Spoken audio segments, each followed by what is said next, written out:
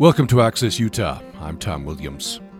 House Bill 147, sponsored by Representative Lowry Snow, Republican from St. George, which would have repealed the death penalty in Utah and replaced it with a possible sentence of 45 years to life, was defeated earlier this week in committee. The debate will go on, however, today on Access Utah. And we're going to be talking with the Senate sponsor, Senator Dan McCay, Republican from Riverton, and with Utah Assistant Solicitor General Andrew Peterson. Mr. Peterson is capital case coordinator for the state and lead counsel on death penalty cases. We'll review arguments for and against the death penalty. And you can send us your thoughts through the hour by email to upraccess@gmail.com, upraccess@gmail.com. We're talking with Senator Dan McCay. I think you're the Senate sponsor for House Bill 147, which I think failed in committee. We still want to talk about this. What would 147 do? I understand this would repeal the death penalty? Yeah, the original plan for HB 147 was to take the death penalty and, the death row component off of the table from a sentencing standpoint, and then implement a new sentencing standard to allow, basically three positions. One, it was life without parole. Then there was life with the possibility of parole after 45 years. And then there's life with the possibility of parole after 25 years. And so the thought was that we could still provide prosecutors the ability to negotiate and, work through some of the issues, related to the death penalty and these aggravated murder cases, and still provide them some negotiation with additional terms for a life sentence. So what's the biggest reason the two of you are running this bill? Well, I think in concept, I think we can all agree there are some crimes that are so heinous that, a death sentence is the only punishment that's fitting for it. Unfortunately, the death sentence really in the country, but in Utah specifically, is broken. We have more people that die of natural causes, and we have victims' families who think that they're anxiously waiting for the sentence to be carried out any day, and it just doesn't happen. More people die of natural causes, and so you take that, you couple that with the fact that it is more expensive to have someone on death row and deal with the appeals and all the other, specific issues that come along with it. And then, last but not least, we're asking ourselves the question of, is this still an appropriate measure for us to be carrying out in the state as a criminal penalty? In the last, I think 40 years, we've had two people sentenced to death in the state of Utah. It just isn't used very frequently by juries, and it's more really the only thing that's really left of it is the negotiating tool. So one thing's that families seem to be split. There's some families who say we just want to move on, right? And other families, including several families who were there at the hearing on Monday night, seemed very, very emotional about this is the only way we can get justice, is if the perpetrator is executed. Yeah, and that is, that's the hard part about the policy is the law in its perfect form is dispassionate and blind, right? We talk about that all the time. But it really isn't that way, because when the boots hit the ground and rubber meets the road, I guess, it is not that cut and dry. There are emotions and there are horrible, horrible experiences and stories behind what many of these people, or what all of these people have done. And you look at that, you look at their families and what they've suffered in this amount, in the, since the commission of the crime, they suffer. And it really, you saw that last night in the hearing, and, my heart goes out to those families. I'm grateful that in my life, I can talk about this as a hypothetical and in a lot of ways be focused more on the policy than I am on the emotion of it. Are you concerned about the irreversibility of this? This is a penalty that can't be taken back, right? Is that a concern of yours?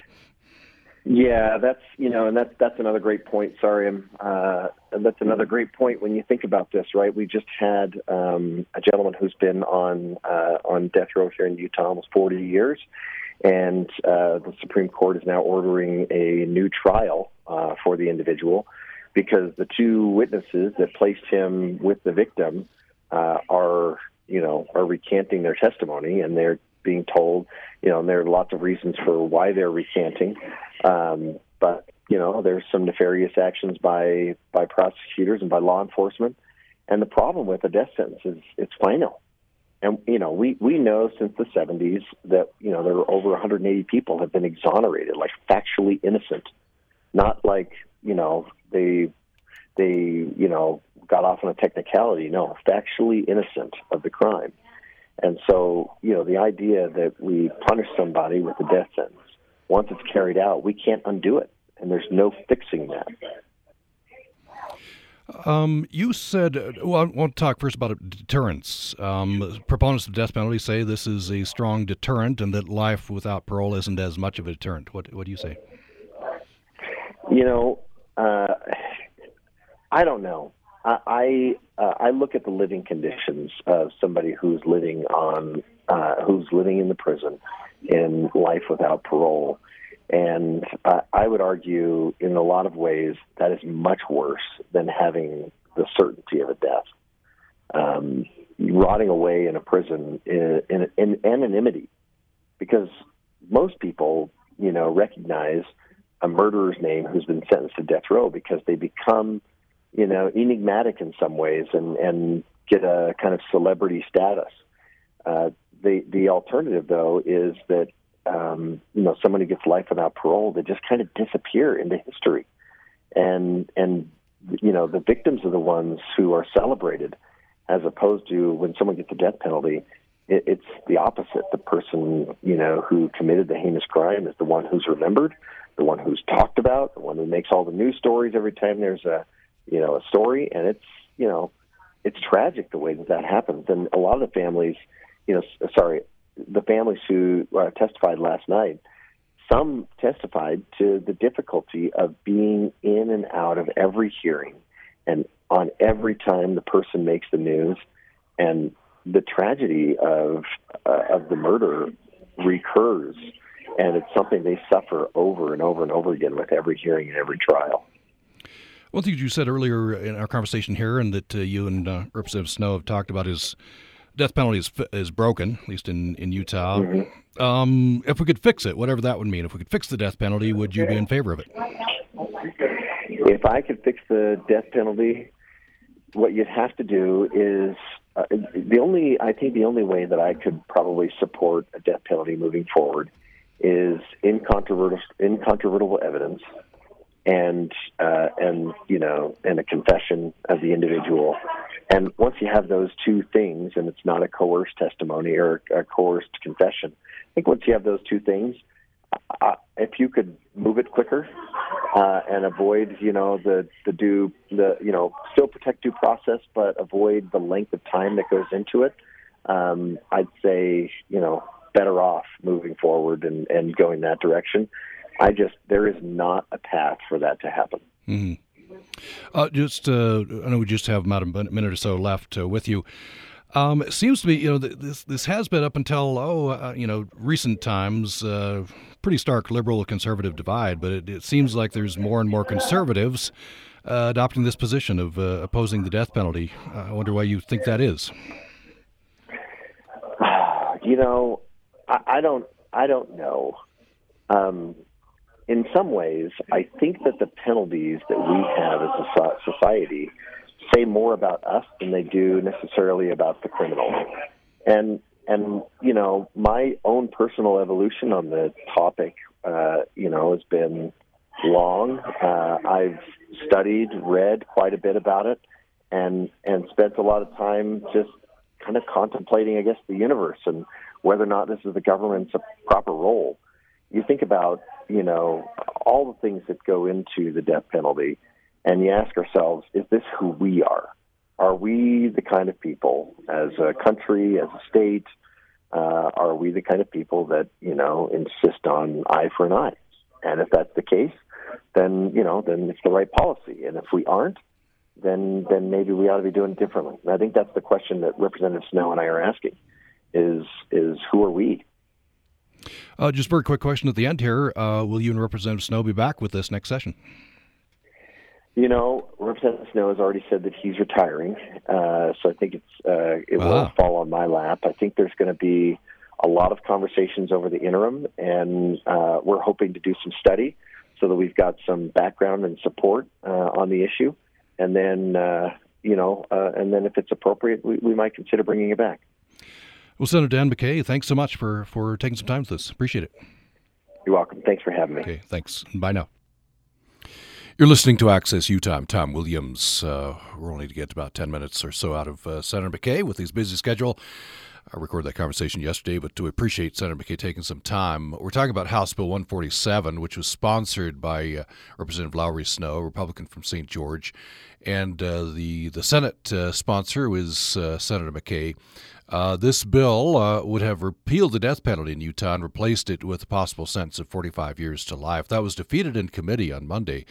But the debate goes on here on the program today. Very important topic, obviously, and worth the talking about.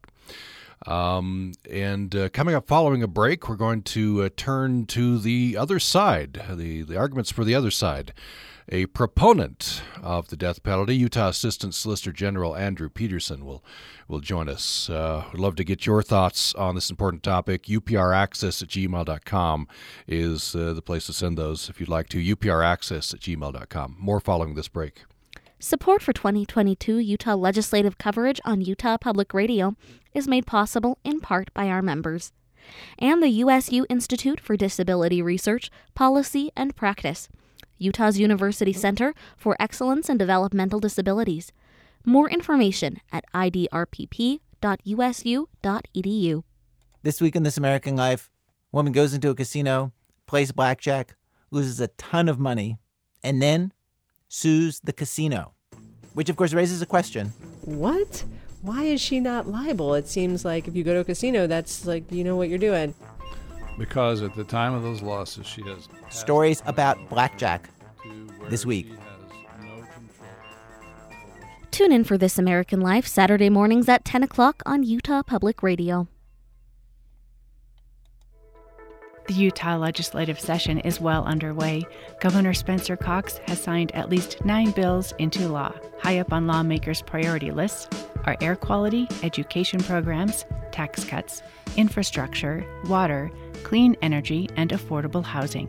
Join Utah Public Radio for coverage of the 2022 legislative session from the UPR newsroom.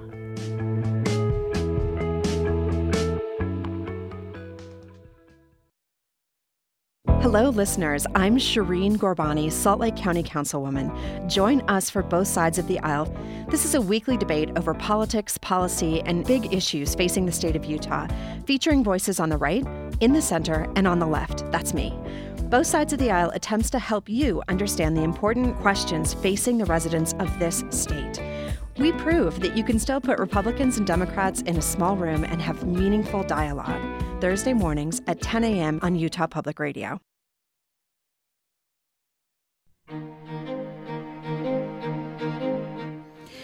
Thanks for listening to Access Utah. I'm Tom Williams. We're talking about the death penalty on the program today. There was a bill, House Bill 147, which would have repealed the death penalty, replaced it with a possible sentence of 45 years to life. That was defeated in committee earlier this week. Of course, important topic. We're talking about it on the program today. We talked earlier in the program with Senator Dan McKay, Republican from Riverton. He was the Senate sponsor for the bill. And coming up, we're going to be talking with Utah Assistant Solicitor General Andrew Peterson. Just want to put this note in there in case you were wondering. Last year, the Deseret News and Hinckley Institute of Politics commissioned a poll about the death penalty among Utahns. And it shows that most Utahns still support keeping the death penalty, but the margin of support is shrinking from past surveys. 51% in that poll opposed eliminating the death penalty. 40% support doing away with the death penalty. 8% didn't know. some information there for you.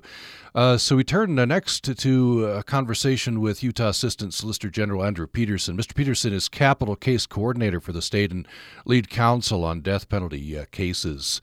And a reminder, you can get your thoughts to us by email to upraccess@gmail.com. So you along with a colleague, penned an op-ed in the Deseret News recently, responding to House Bill 147, which would have repealed the death penalty. Of course, that was not passed out of committee, may reappear next session. And the title of this op-ed, "This is no time to repeal the death penalty." Why? Why is it not the time to repeal the death penalty? Well, we didn't actually put that title on it. I see. News Okay. chose that title. I actually think there is no good time to repeal the death penalty because I think it serves a legitimate and important role in the criminal justice system. And the primary role that I think it serves, that many people agree with, is that there are certain crimes that are so heinous, that are so evil, that the only proportional response is a like-kind response, which is execution. There are many grades, many shades of murder, and when you get to the darker end of that spectrum, they become very horrific.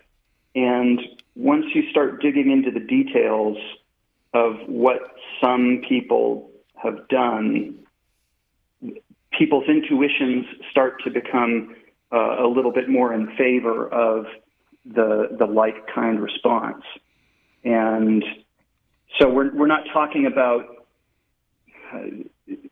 an ordinary sort of murder. I mean, in Utah, we don't execute people for, the 7-Eleven robbery gone bad or the drive-by shooting that, kills an innocent bystander. In Utah, the death penalty really is reserved for the worst of the worst, which typically includes something like torture or rape and murder or, kidnapping a woman from her own home or home invasions that turn very dark. So these are the worst of the worst offenders, and the death penalty serves to provide something more like true justice for those kinds of cases.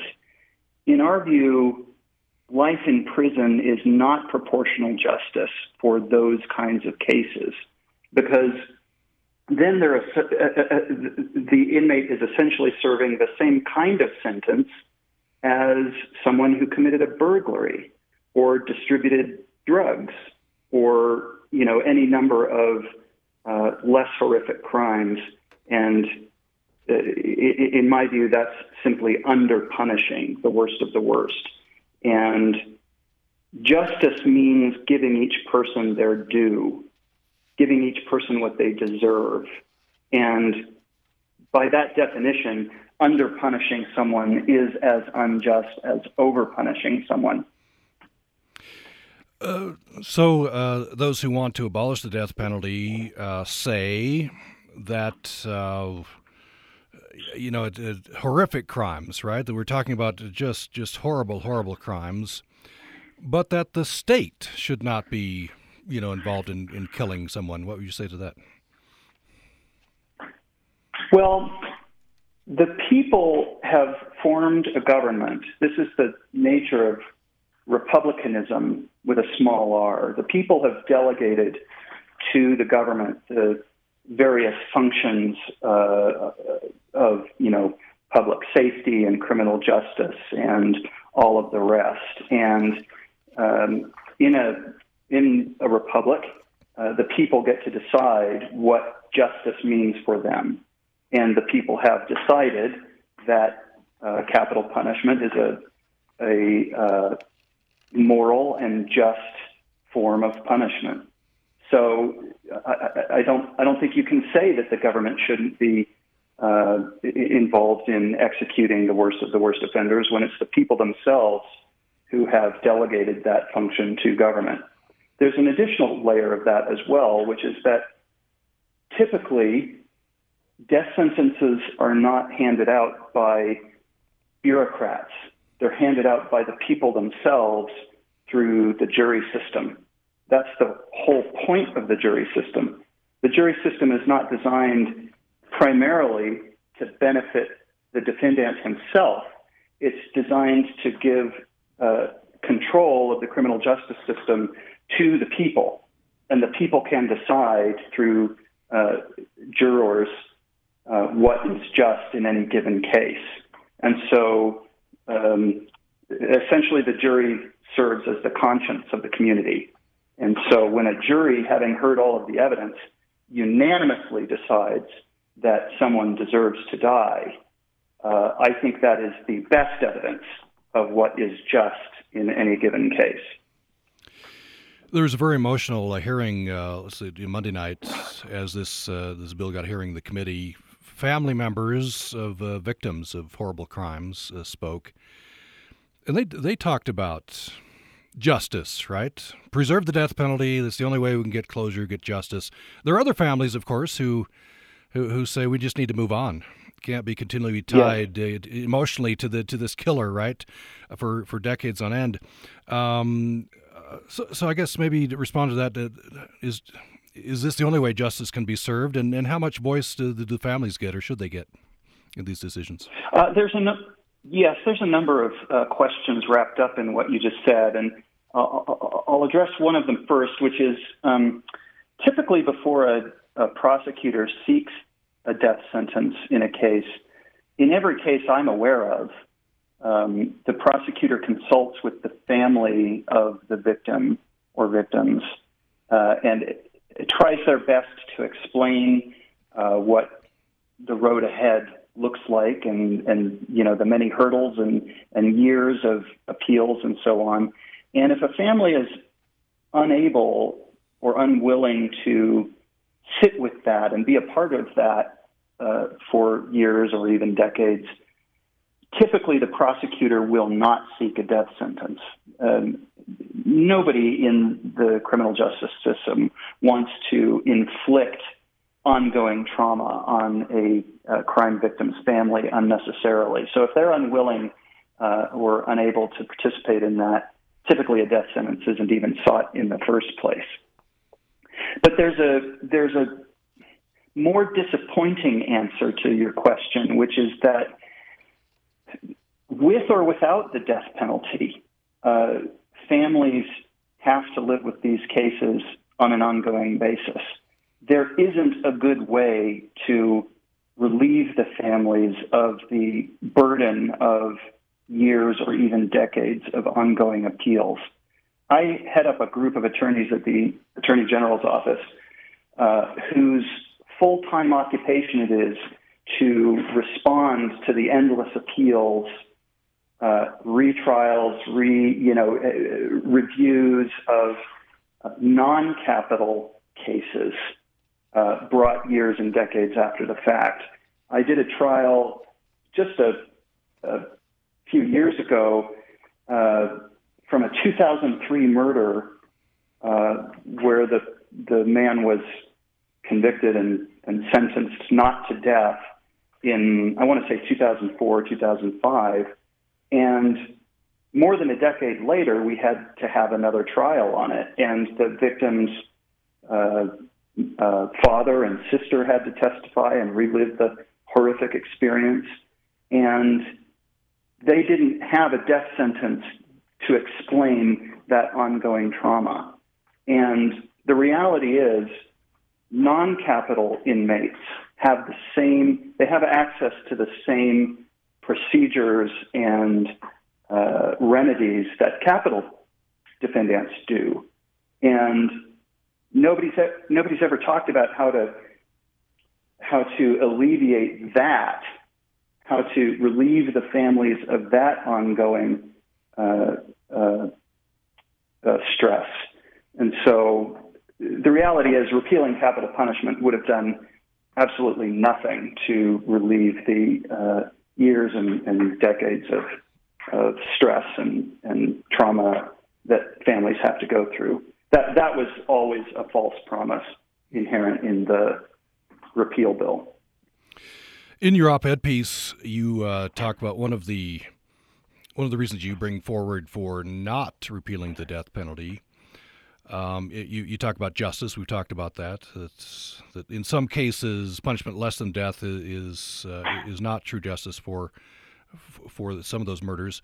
The other point you bring forward is an inmate, a convicted murderer, may pose an ongoing threat. I guess they could commit murder, could commit harm while in prison. Yes. The classic example of that in Utah is Troy Kell. Kell is a white supremacist who was convicted of capital murder in Nevada. He was not sentenced to death. He was given a life without parole sentence. And while serving that life without parole sentence in Nevada, he attempted to coerce a corrections officer into smuggling drugs into the prison for him. And when she refused, he threatened to decapitate her. And he said, "What are they going to do? I'm already in for life. I've got nothing to lose." After that, he was transferred to Utah to serve his life sentence here. And while he was here, he killed a black man by the name of Lonnie Blackman in a race-related murder. It was a very complex scheme that him and several cohorts managed to accomplish. As I say, they were in maximum security, and security was very tight. It took a very highly coordinated team effort to get Lonnie Blackman alone, and Kell murdered him viciously and brutally. This was all captured on camera. He stabbed him with a shank 67 times, including 9 times in the eyes. And when you watch the video, he does it very coldly and mechanically, almost like a mechanic working on an engine.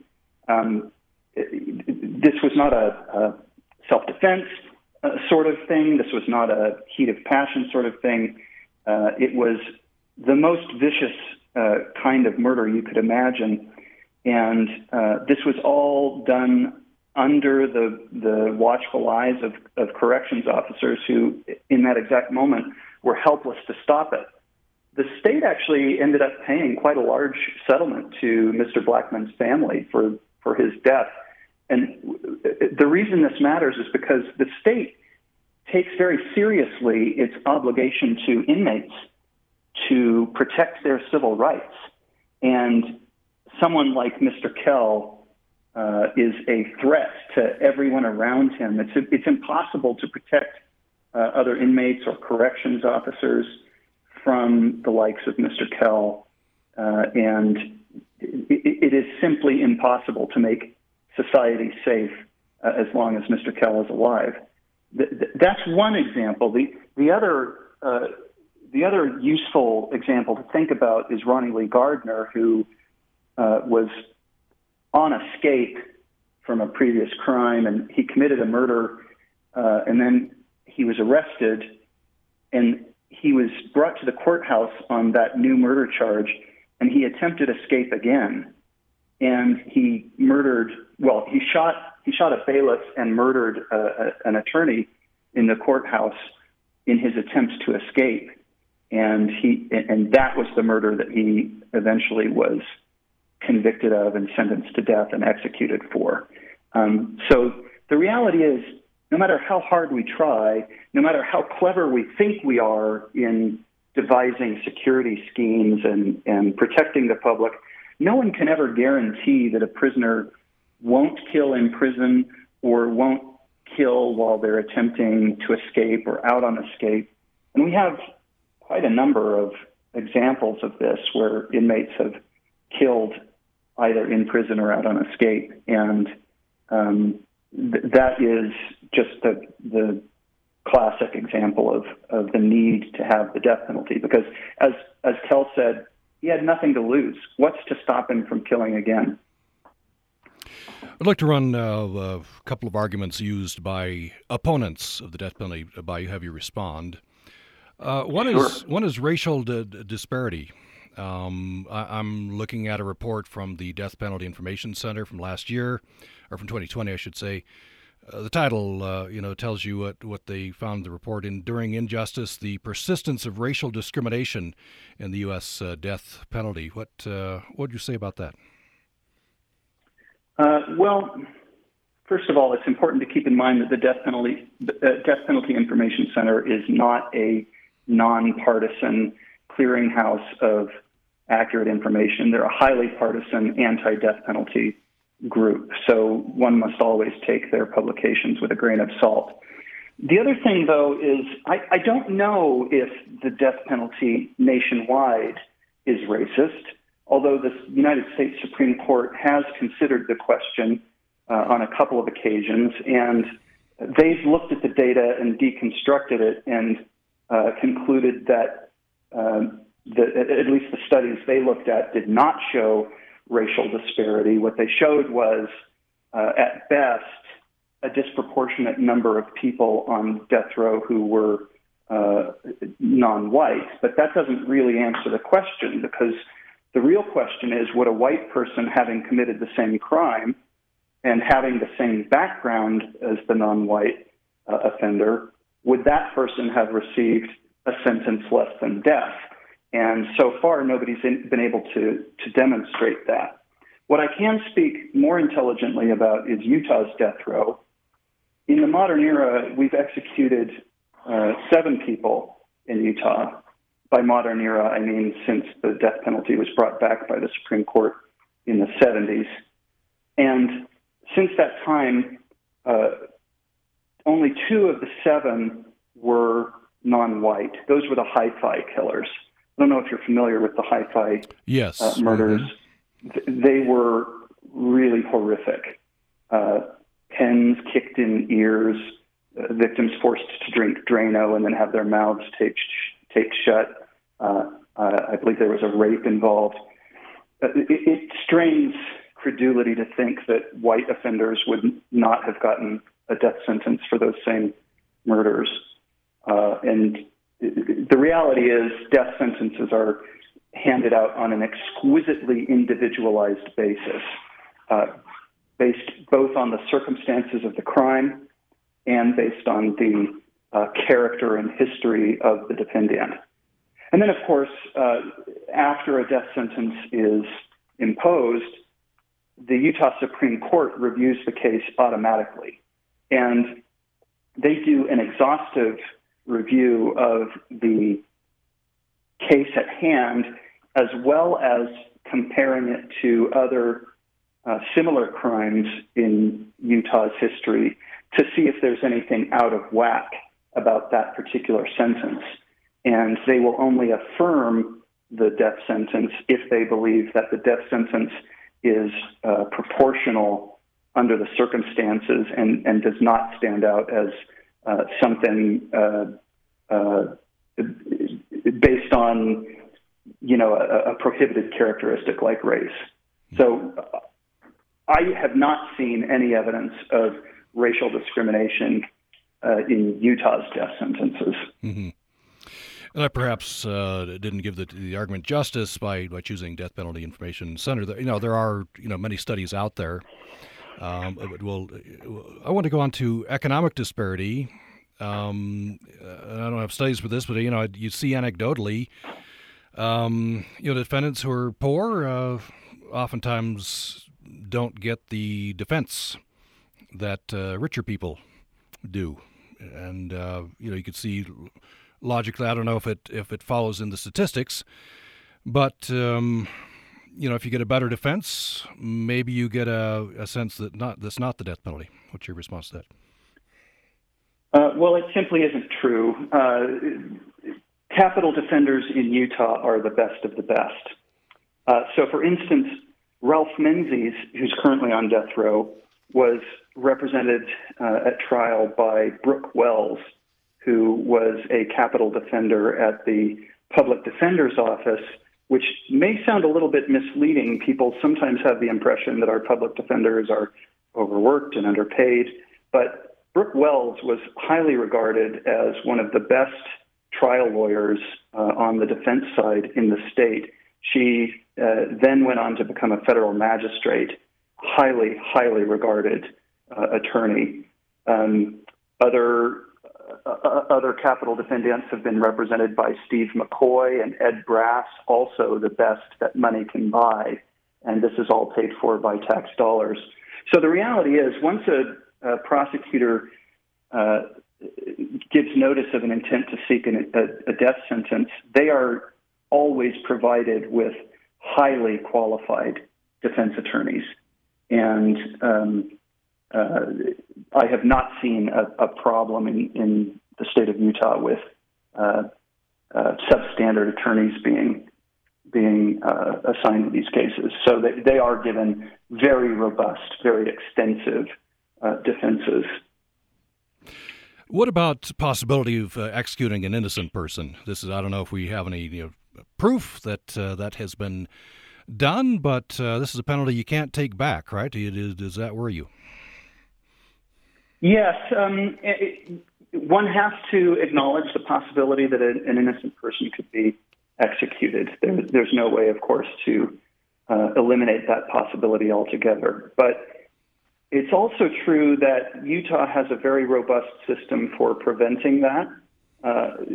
There's a couple of ways that works. One is we have a much higher than required standard for imposing a death sentence in the first place. Our statutes require a much higher standard for imposing a death sentence than what the Constitution requires or what many other sister states require under their statutes. We also have a very robust system for allowing any inmate to prove their innocence if they can do so. Nationally, there hasn't been a single confirmed case since the 70s of an innocent person having been executed. Again, not to say it's not possible. It could certainly happen. But what we are left with is a minuscule chance of executing an innocent person compared with a high chance of achieving something like true justice for people who really do deserve the death penalty. Is the death penalty a deterrent? I don't know.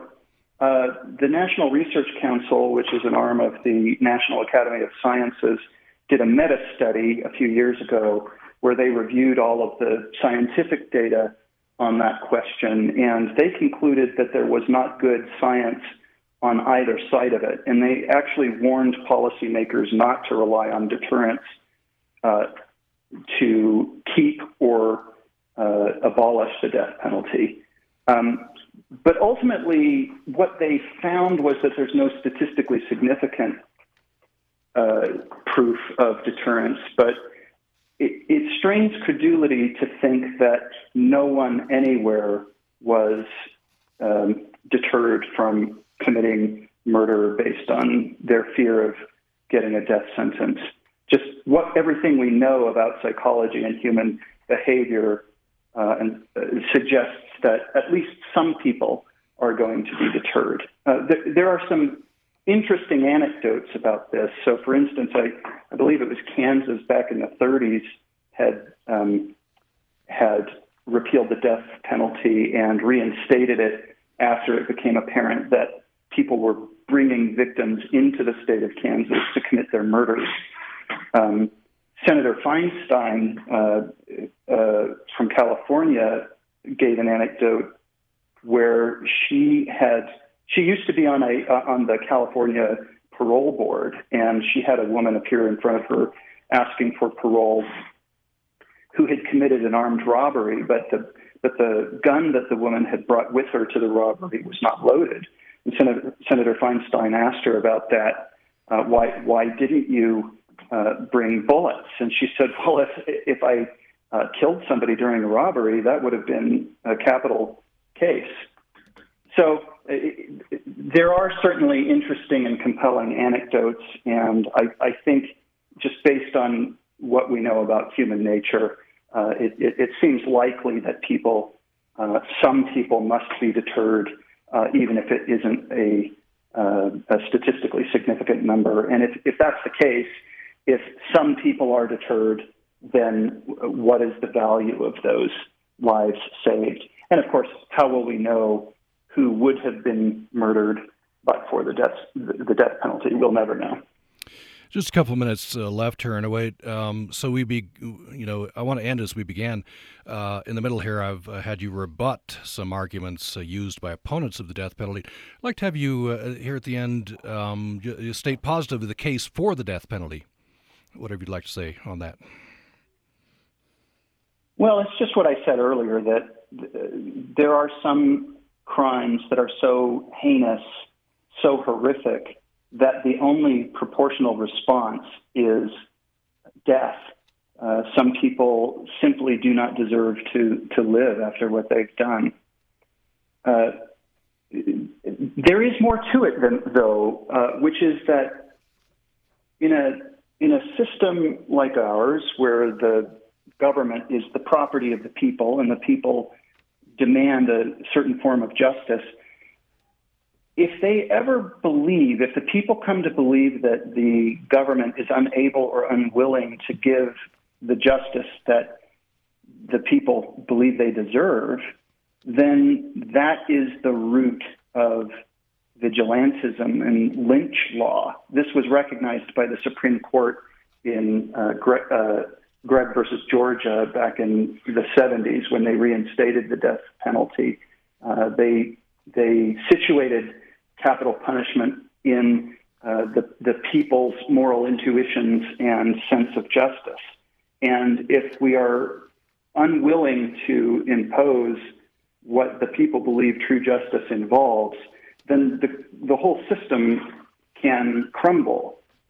People will seek justice on their own terms rather than trusting an ineffectual government to do it for them. So there's both moral and Republican reasons for, and I don't mean Republican in the sense of the Republican Party, I mean in the sense of a republic, why the death penalty is a moral and justifiable form of criminal justice. Well, we'll leave it there. We've been talking with Andrew Peterson, Utah's Assistant Solicitor General. And Mr. Peterson, you're involved with capital cases as well. What was your title there?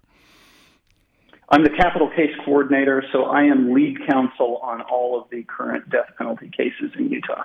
All right. Been giving us his perspective on the death penalty. We appreciate that. Thank you so much. All right. Thank you. You're listening to Access Utah, and as you heard there, we were talking with Utah Assistant Solicitor General Andrew Peterson, who's capital case coordinator for the state, lead counsel on death penalty cases. Earlier in the program, we got the opposite viewpoint from the Senate sponsor of House Bill 147, Senator Dan McKay, Republican from Riverton. House Bill 147, sponsored by Representative Lowry Snow, Republican from St. George, would have repealed the death penalty in Utah and replaced it with a possible sentence of 45 years to life. That was defeated in committee earlier this week. Senator Kay says he may bring that back next year. Of course, the debate goes on, not only in Utah, but around the country.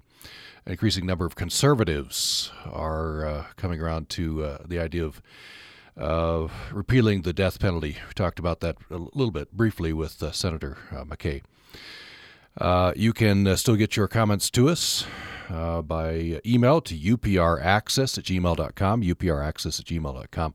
We'll take a break. When we come back, we'll have our regular Wednesday feature, Beehive Archive. On the next Living on Earth, with climate change, busy beavers are moving into the Arctic. Are animals that move north because of our actions in warming the climate, are those invasive species? I would argue not. They're animals that are just, sort of resourcefully adapting. I'm Steve Kerwood, nature's ecosystem engineers in the Arctic, next time on Living on Earth from PRX. Coming up this morning at 10 o'clock on Utah Public Radio. That's in 10 minutes. Pulitzer Prize winner Natasha Trethewey honors her mother and a Civil War regiment in poetry and song. Here, the river changed its course, turning away from the city as one turns Forgetting from the past. The Alliance Theater production of Native Guard by Natasha Trethewey. Next time on LA Theater Works. Tune in Friday night at 9 here on Utah Public Radio. If you're a regular listener of Undisciplined, you've probably noticed some changes lately. That's because Shoshana Buxbaum, who took over as our lead host last year, has accepted a new position with Science Friday. Yeah, Science Friday. We're tremendously excited for Shoshana, even if we are really sad to see her go. But every change is an opportunity, and this change has given us a chance to work with some really great guest hosts.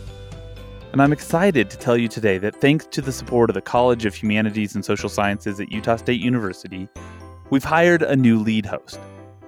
I think you're going to love Nalini Nadkarni.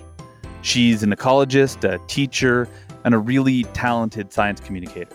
And you'll start hearing her voice on Undisciplined this month.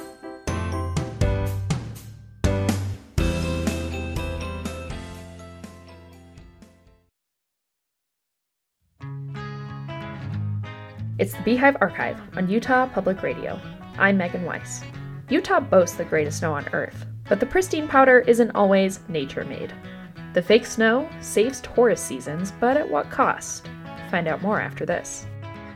I'm Jody Graham, Director of Utah Humanities. Beehive Archive is brought to you on Utah Public Radio by Utah Humanities with the generous support of the Lawrence T. and Janet T. D. Foundation. We are proud to partner with community organizations to tell Utah stories and hope you will tune in each week for the Beehive Archive.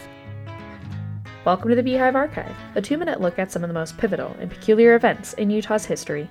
Skiing is big business in Utah. The state's geography allows for a light, fluffy powder that tends to dump hard on the west side of the mountains. But warming winter temps and little to no snowfall can ruin an entire season of tourism for the slopes. As climate change threatened winter seasons, ski resorts began to look for ways to ensure their slopes could continue to get the greatest snow on Earth. Fortunately for ski bums, the adoption of snowmaking technology in the late 20th century allowed Utah resorts to make their own snow, and save their ski season in the process. Iron County's Brian Head Resort took their artificial snow production seriously after struggling with unpredictable winter seasons. The small resort opened in 1965, hoping to take advantage of the rising popularity of skiing by developing a winter tourist economy. However, the average snowfall for the region consistently underperformed resorts in northern Utah. Facing warmer winters, the resort decided to invest in snowmaking equipment in the early 1990s. Artificial snow is made by combining water and compressed air, which is then sprayed out of a tube called a snow gun. 1 cubic meter of man-made snow requires over 100 gallons of water. Imagine how many thousands of gallons are required for just one slope of snow.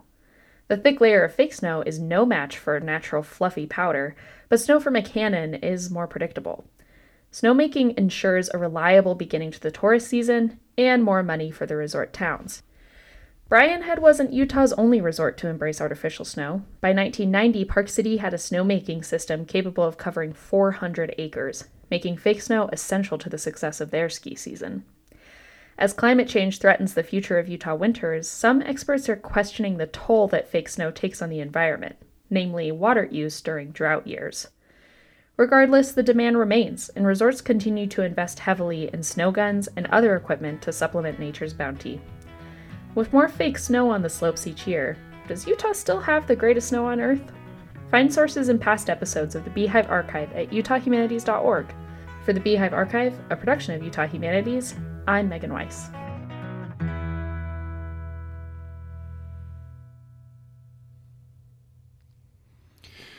Thanks for joining us for Access Utah today. Just wanted to give you a note on a couple of upcoming programs. On Monday, it's University Holiday, and we'll have a special program in place of Access Utah on Monday. It's a special hour-long edition of Witness History from the BBC World Service. bringing together some interviews looking at the African-American experience. So we'll hear about the Tuskegee syphilis study, American new pioneer Dorothy Butler Gilliam, Nelson Mandela in Detroit, NASA's pioneering black women, the godfather of gospel music, and what the Confederate flag represents in America's battle over race. So in this time on Monday, you can look forward to that. Hope you join us.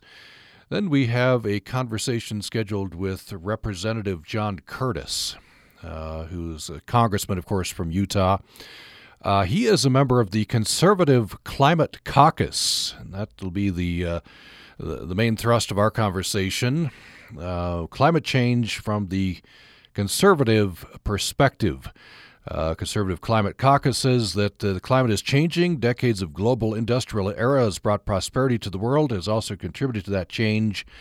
They say climate change is a global issue. China is the greatest immediate obstacle to reducing world emissions, and solutions should reduce global emissions, not just be feel-good policies. So climate change from a conservative perspective, Congressman John Curtis on Tuesday. Hope you join us for those programs, and thanks for listening today.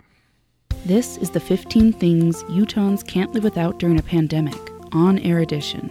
Honest reflections from regular people about the objects and things that have mattered most the last 2 years. This is Jeannie Thomas. In my 15 things were some tarot cards. And I know sometimes people think, oh, scary, spooky. But I'm a folklorist, so I have an interest in all things folkloric and historical like that. And I know the history. The cards started out as a form of really card playing. They were a precursor to bridge, so they were just a card game.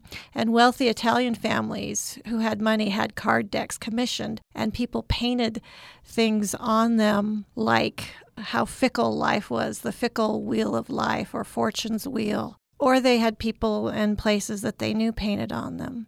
In the 1700s and 1800s in France and England, they became associated with divination and trying to read the future, so to speak. So anyway, I have several decks of cards, and so periodically I would just take them out. And what I like about them is they're basically, if you know the deck, you know the storyline. It's a story, and then the pictures provide you with prompts to fill out the story. So it's basically a graphic novel without the storyline. You provide the story. But when you're worried about something or have a problem, it can help you get out of your head a little bit, get out of your mental cage, and think about the big older patterns, and remind you that if you feel isolated, that's a universal thing that other people have gone through, and what could be some things to help you through that. So I found that actually very helpful to get out of my head and get out of my just daily problems to think about those big, larger patterns when I would pull cards. To learn more about the project and to listen to the rest of the stories, go to upr.org.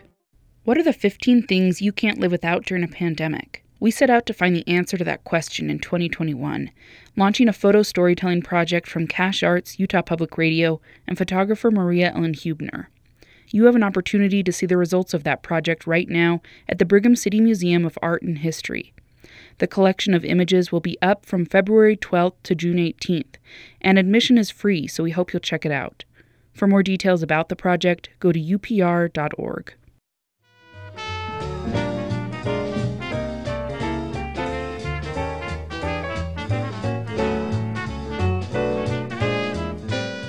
You're listening to Utah Public Radio, a statewide service of Utah State University and the College of Humanities and Social Sciences. This is KUSR Logan, KUSK Vernal, KUSL Richfield, KUST Moab, KCEU Price, KUSU FM Logan, and heard online at upr.org.